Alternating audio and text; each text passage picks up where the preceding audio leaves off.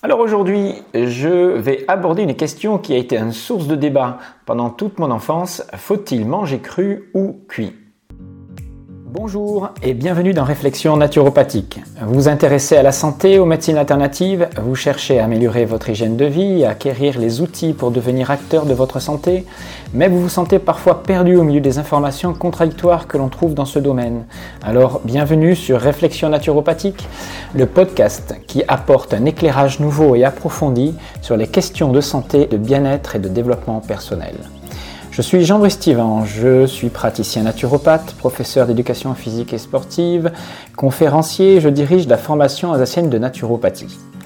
Je vais partager avec vous plus de 30 ans de pratique, d'expérimentation et de recherche autour de la naturopathie et de la santé en général. Ce podcast est un espace de réflexion autour de nombreuses questions que l'on peut se poser quand on souhaite prendre sa santé en main. Je vous propose donc d'aborder avec un regard critique et le plus objectif possible de nombreux thèmes liés à la santé et au bien-être. J'ai pour habitude de remettre régulièrement en cause des vérités et des croyances. Si vous regardez mes podcasts, mes réflexions portent souvent sur des raisonnements qui partent de croyances populaires. Mais peu importe si ces vérités sont basées sur des connaissances issues de mouvements naturopathiques hygiénistes qui ont été au cœur de mon éducation, ou si elles trouvent leur source dans des travaux scientifiques modernes, ou même si elles sont le résultat d'observations ancestrales comme en médecine chinoise, indienne ou autre. L'important est de ne pas tout croire sur parole, ce que l'on nous raconte, tant que nous n'en vivons pas l'expérience. Il est aussi important de ne pas faire de notre expérience une généralité. Ce qui est bon pour moi à un moment donné ne l'est pas forcément à un autre moment, et ce qui est bon pour moi ne l'est aussi pas forcément pour un autre. Notre mode de vie, notre travail, le stress que nous vivons, notre sédentarité ou l'excès d'exercice physique, le climat, notre hérédité, c'est-à-dire notre métabolisme, nos capacités digestives, tout ça sont autant de facteurs qui vont influer nos besoins physiologiques et donc notre nutrition et notre façon donc de nous alimenter. Quand il s'agit de conduire une réflexion en matière d'alimentation, il est donc très important de tenir compte de très nombreux paramètres, tout en gardant une certaine humilité et ne pas faire l'erreur de se conduire en gourou en essayant d'imposer sa théorie à la terre entière. Néanmoins, à un moment donné, il faut se positionner. Cela fait plus de 30 ans que je me pose des questions sur ce qui serait une hygiène de vie optimale et la question de manger cru ou cuit fut au centre de nombreux débats, de nombreuses réflexions lors de mes études, puis de mes échanges professionnels et même bien avant avec mon père. Mais avais-je le recul suffisant ? Même si l'on ne mangeait pas tout cru à la maison, j'ai été élevé avec des concepts hygiénistes où, par exemple, la part de crudité était dominante à chaque repas. On commence toujours par des aliments vivants, me répétait mon père, pour les apports enzymatiques. Alors, j'ai vu conforter, lors de mes études de naturopathie, marquées par l'empreinte des écrits de Pierre-Valentin Marchessault, le fondateur de la naturopathie contemporaine, tous ces concepts basés sur l'importance de l'alimentation crue. Alors, je vous cite un des extraits, par exemple, d'un de ces livres. Il disait « L'homme, en assassinant journellement ses aliments par le feu, entretient un perpétuel attentat contre lui-même. L'aliment biologique varie avec les espèces, mais il doit toujours être cru, naturel et spécifique. Cru, c'est-à-dire que l'aliment ne doit pas avoir subi l'agression du feu, qu'il bouleverse la qualité des principes vitaux, vitamines, minéraux, enzymes. L'aliment cuit est morbidogène, impropre à la vie et engendre des carences. » Voilà. Donc j'ai été bercé par ce type de citation, comme d'autres par exemple, comme la vie se nourrit de la vie. Sous-entendu, la cuisson détruit les principes vitaux de l'aliment. L'une de ces croyances à laquelle j'ai été longtemps attaché est qu'il fallait, pour le maintien d'une santé optimale, que notre alimentation soit quasi exclusivement consommée crue.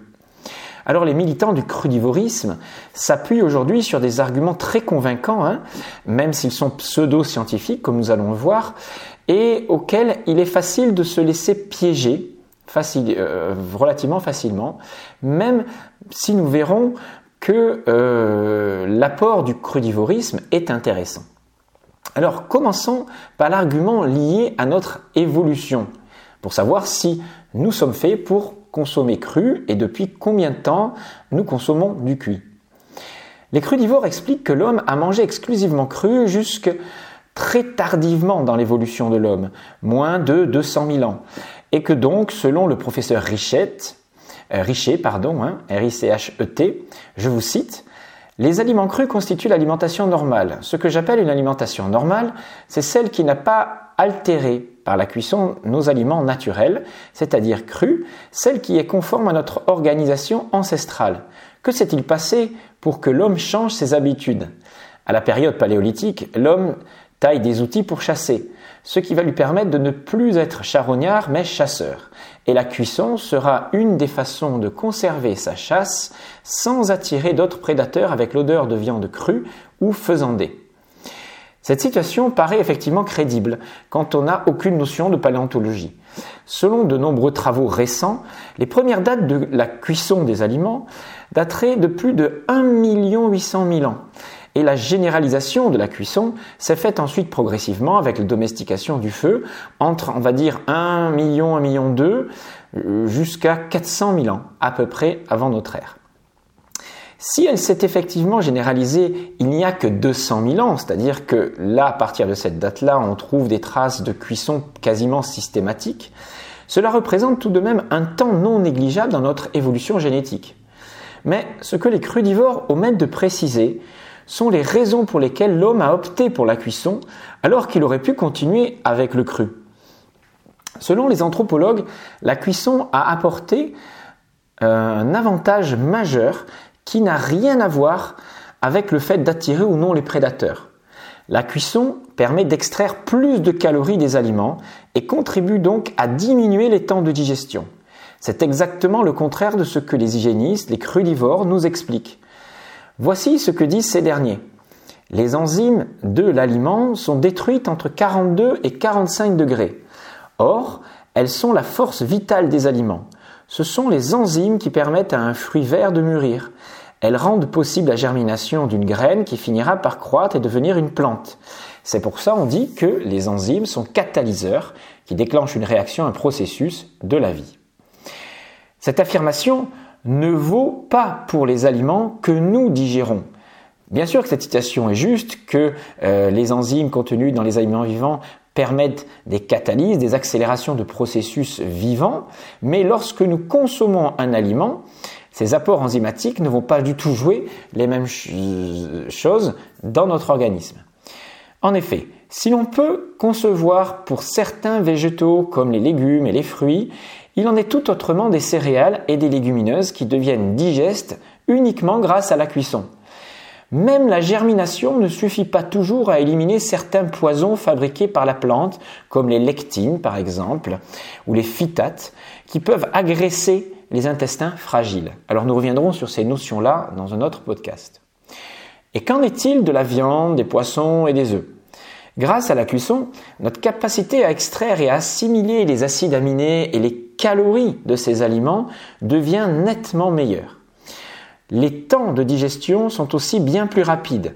Là où nous mettons 120 minutes pour digérer un œuf cru, celui-ci est digéré en une centaine de minutes lorsqu'il est cuit. Et que dire des tubercules qui, grâce à la cuisson, sont devenus une source d'énergie précieuse pour la survie quand l'homme est sorti des forêts pour coloniser la savane.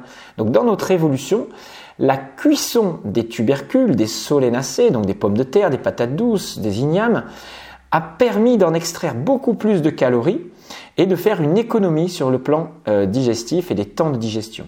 Aujourd'hui, les solanacées ne sont pas une nécessité vitale. Il est vrai qu'on n'est plus obligé de manger des pommes de terre.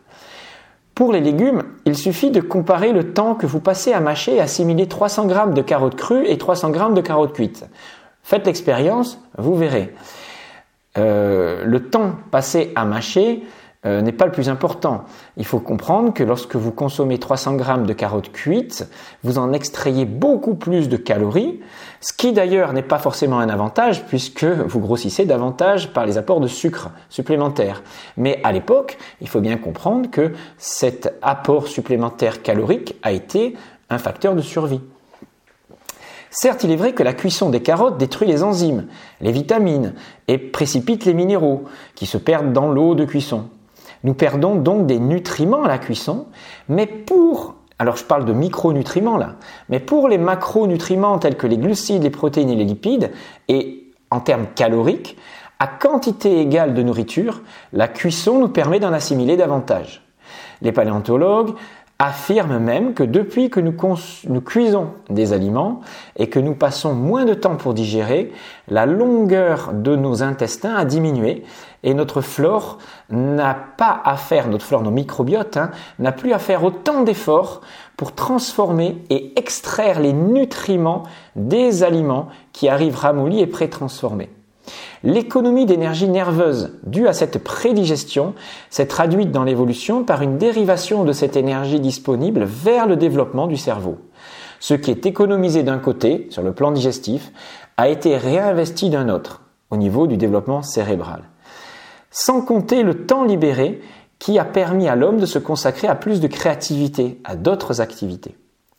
Il faut bien comprendre qu'un herbivore comme un singe dans la nature ou un panda passe entre 8 et 12 heures à manger pour pouvoir assimiler le peu de nutriments contenus dans du bambou ou d'autres fibres. Voilà, et en plus, il a cette capacité de transformer ces nutriments-là en macronutriments essentiels comme des acides gras ou des protéines, chose que nous n'avons pas.